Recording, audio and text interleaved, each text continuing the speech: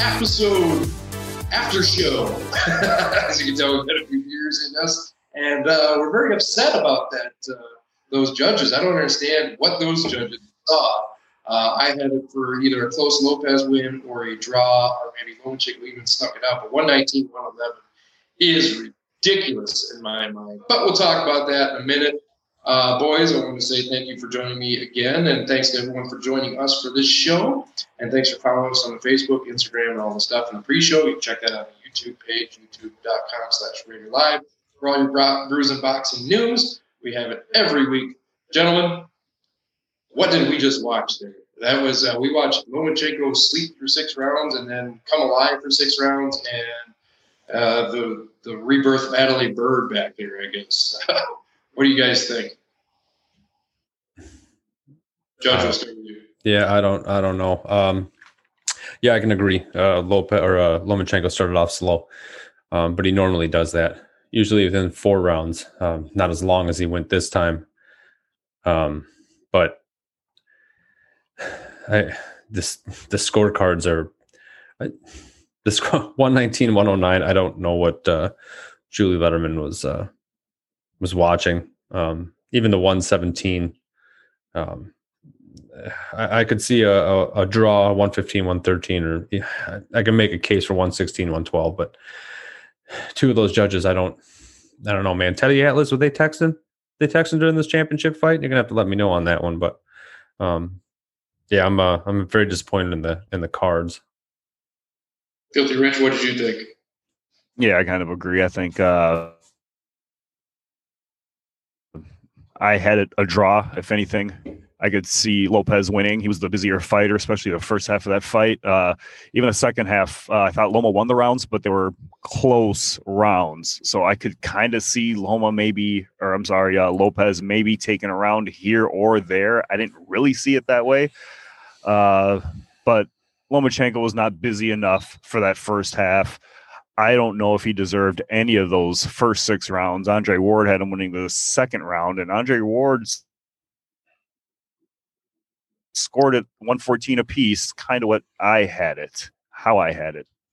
Yeah, I had it the same. The download took a little too long. It looked like he was on dial-up apparently tonight. It took about 5-6 rounds for him to wake up and get the download complete. But when Loma got the download complete, he landed good combinations. He did scare Lopez he kept backing him up, especially in the later rounds. I think the 8th and 9th round, he really stuck him a few times, really hurt him.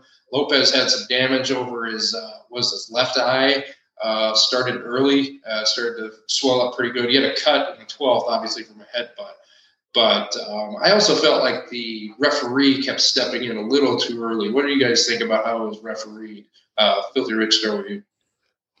I thought the ref did a fine job. I mean, he didn't get in the way. He kind of stayed in his role. Did he step in too early at times? Maybe, but this is not on the ref. I think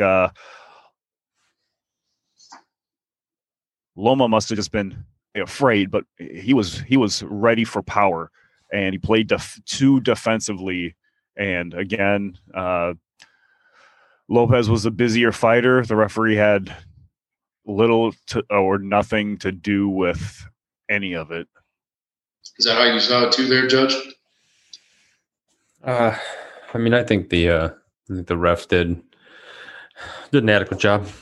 There was a couple of times where I thought he came in and stopped or broke stuff up when it wasn't needed. But I mean, Loma this is on Loma, man. He when you see the back half of that fight, you see that he was going to be the dominant fighter, and he didn't turn it on soon enough. And I don't know why. It's disappointing. I had it more of a 115, 113, or maybe a draw in my eyes. But yeah, I don't know. This is going to be interesting because Loma did not request a rematch after the fight, which I thought was kind of interesting because it's not like he's going to move up in weight. So I don't know. I worry for my man Loma, I guess. Yeah, I don't know exactly where he goes from here. It started out like a typical Lomachenko Lomachenko fight where he started out slow, filling his opponent out, but as they said, he only landed 2 punches in one round and 3 punches in another and 7 punches in another. He started way too late. I don't know, was it if he was fearing the power or what, but he just got going way too late. And then when he actually got the game plan going, you could tell Lopez was stunned. Lopez was on his back feet, stumbling backwards a few times, and Lopez looked really tired in the 10th and 11th round. You got to give Lopez credit, though. He really turned on the 12th. I think he won that last round. Maybe that helped. I would say it would help with the judges, but with the judges' numbers, apparently they already had it in the bag at that point. But I felt like Loma's strategy was to wait him out. I think he was waiting him out way too long. He did tire him, though. I mean, you guys agree that Lopez looked really tired in rounds 9, 10, and 11? Yep. Yes, I do. I think he took his foot off the gas. I think he was trying to save himself for that 12th round. And I think Lopez knew that he just needed one more round to win. And he waited for the 12th to do what he could. And I think it was probably just enough for a victory. Yeah, I agree with that. I don't think this was robbery. I think the scorecards were a little bit shaky. I think Loma did not win this fight. I think the best we could see is a draw, but Teo did his thing. Loma, I don't know if he can go 12 anymore. This might be the back end of his career here, but yeah, we'll see what the future holds. Yeah, it's very interesting to see. Those of you, I know you guys follow us, and I thank you for following us. We will talk about the undercards later this week on our show on Bruising Boxing coming up this next Friday. We will talk about the undercard fights, and we'll go more in depth into this fight too once we've had a chance to process it a little more. As I said, this is more just us right after the fight, few 5, 6, 7 beers in, watching this, and all Loma fans here disappointed in seeing an end of an era too. It almost felt like watching Golovkin's last few fights, where it just felt like he's not the same guy he was. And Loma did not look like the same guy that we knew. Would you guys agree with that? Judge, we'll start with you. You're the biggest Loma fan I know. I think he had. I think Loma's still Loma. I think he just messed up his game plan. I don't think he started soon enough. I steadfast if he would have started in the 4th, came out in the 4th strong like he did in the 7th, that this would have been a completely different scorecard. Well, maybe not, but at least a different fight in my eyes to the fan. I don't think Loma's done by any means, but I don't know where he goes from here. I don't know. It seemed like kind of like the last Golovkin fight to me. That's just the way I look at it. What do you think, Phil Rich? I don't think Loma's career is over. I think Loma's still a top fighter. Lopez is just, he's too big. He's a big dude. This is what happens when you fight big names. It's like Mikey Garcia moving up to fight Errol Spence. You can't take anything away from Mikey, just like I wouldn't take anything away from Lomachenko right now. I don't think his career is over. I think he needs to stay in his weight class and fight his guys. I think if there was a rematch, I think Loma knows what he got into. I think he can handle Lopez a second time. I think he can beat Lopez if they did a rematch. He just got that late start. I think he was afraid of that power, that mythical power that Lopez has. But I don't think it's over for Lomachenko. I think he still has plenty of time left. I do need to mention that I think I said this on the show that if Lomachenko loses, he does lose his number 1 spot, and I think Canelo is pound for pound number 1 right now. Yeah, I think I heard you wrong there, Rich. I think you said Crawford was the number 1 pound for pound overall. Yeah, I agree with that. Can you mute him? No, he's got the power today. I am the host. He's got the power of the mute here today. But obviously, Bud Crawford is now number 1 since he's going to lose to Kell Brook here. Sure. I'm done with both we'll of you. We'll get into that in the show a little more. We're still talking Lomachenko Lopez here. Where does Lopez go from here? Do you think he fights Devin Haney next, or do you think he leaves the division totally and moves up? Judge? He moves up. He goes to 140. He's got all the belts. There's no reason to stay. He's already said he was going to go to 140. He goes to 140. He moves up and he starts fighting top, and then goes to 147, and 154 is probably where he ends. That's what I see for Teofimo. I don't see any reason why he stays in the lightweight division anymore. Well, you don't think he wants to go after that email champion like he said on there? I'm pretty sure Haney is 140. What do you think, Rich? Because he did say, Lopez did say he's going to come for Haney's email championship, is what he said. I think he does exactly what I tell everyone to do. You go chase the money. If the money is where a Lomachenko rematch is, then you go for a Lomachenko rematch. You want to move on, then move on. I don't know if there's any clause in this fight, and we know how rematch clauses really don't mean anything. But if the money is with the Lomachenko part 2, take. I don't know. Maybe you don't want to take that Lomachenko part 2 because I think Loma beats him the second time. But I don't know what I do if I'm Lopez. I guess I do move up to 140 and get a fight with Prograis or I think it's Warrington, one of those guys. But I wouldn't want any more parts of Lomachenko. He still has something left. Do you think there's money in the Lomachenko rematch if they put that on pay-per-view after the slow start of this fight? Lomachenko, he's probably not a big buy, but you're not going to get more money fighting someone else at 140. All the money's with Lomachenko. Fight him again or something. It was a close fight. We already went through the scorecards being lopsided, but I thought it was a draw, but I thought Loma started late. I think he's learned his lesson. You can't wait till round 7 to start showing what you got.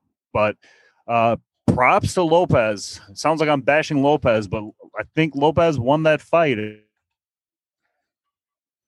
Again, I don't think Lomachenko won that fight, or it was a draw. But as far as Lopez's future goes, go where the money is. I don't know. I don't know how to put this, but the money's at Lomachenko and you're going to lose to Lomachenko, then maybe you don't go where the money is and you just go try to dominate another weight class. I'll tell you this, mad respect for Lopez. He said what he was going to do and he came in and he did it. He came in, he said he was going to knock him out, which he didn't do, but he did say he was going to come in and win this fight. He instituted his dominance for the first 6 rounds. It felt like that Lomachenko didn't want any part of his power, for this first part of it anyway. Then he ran out of steam. I don't know. Mad props to Lopez, who's a 4-belt champion, and good luck to him in his future. And good luck to Loma. I hope he makes a big comeback too. Judge, you have anything else to think about that fight before we close it up here? No, I just got to correct myself. Devin Haney is in the lightweight division. He's still 135. That was my mistake. So yeah, Lopez can go after that email title. Why not get the 18th belt in the lightweight division? Why not? Then he can move up. Does he move up to, last question before I end it with you guys. Does this move Teofimo Lopez up to the BAB champion in the lightweight division in your guys' minds? I don't know. I got to get back to you on that one. Yeah, I don't know either. I mean, I don't know, but off the top of my head, I would go ahead and say yes. But if he's going to leave the division, then no, I don't know. He's the king at 135 for the night, but we don't know what tomorrow brings. We don't know what tomorrow brings, but I do know what this weekend brings, and this weekend brings a brand new episode of Bruising Boxing. So make sure you subscribe to us on YouTube, on all the podcast channels. Which ones are those, James? You got Apple Podcasts and iTunes, or iHeartRadio, Spotify, Stitcher, Apple Podcasts, your Amazon Smart Speaker, your Google Smart Speaker, anywhere you get your favorite podcast, you'll be able to find Bruising Boxing. Yeah, just ask for it. It's there.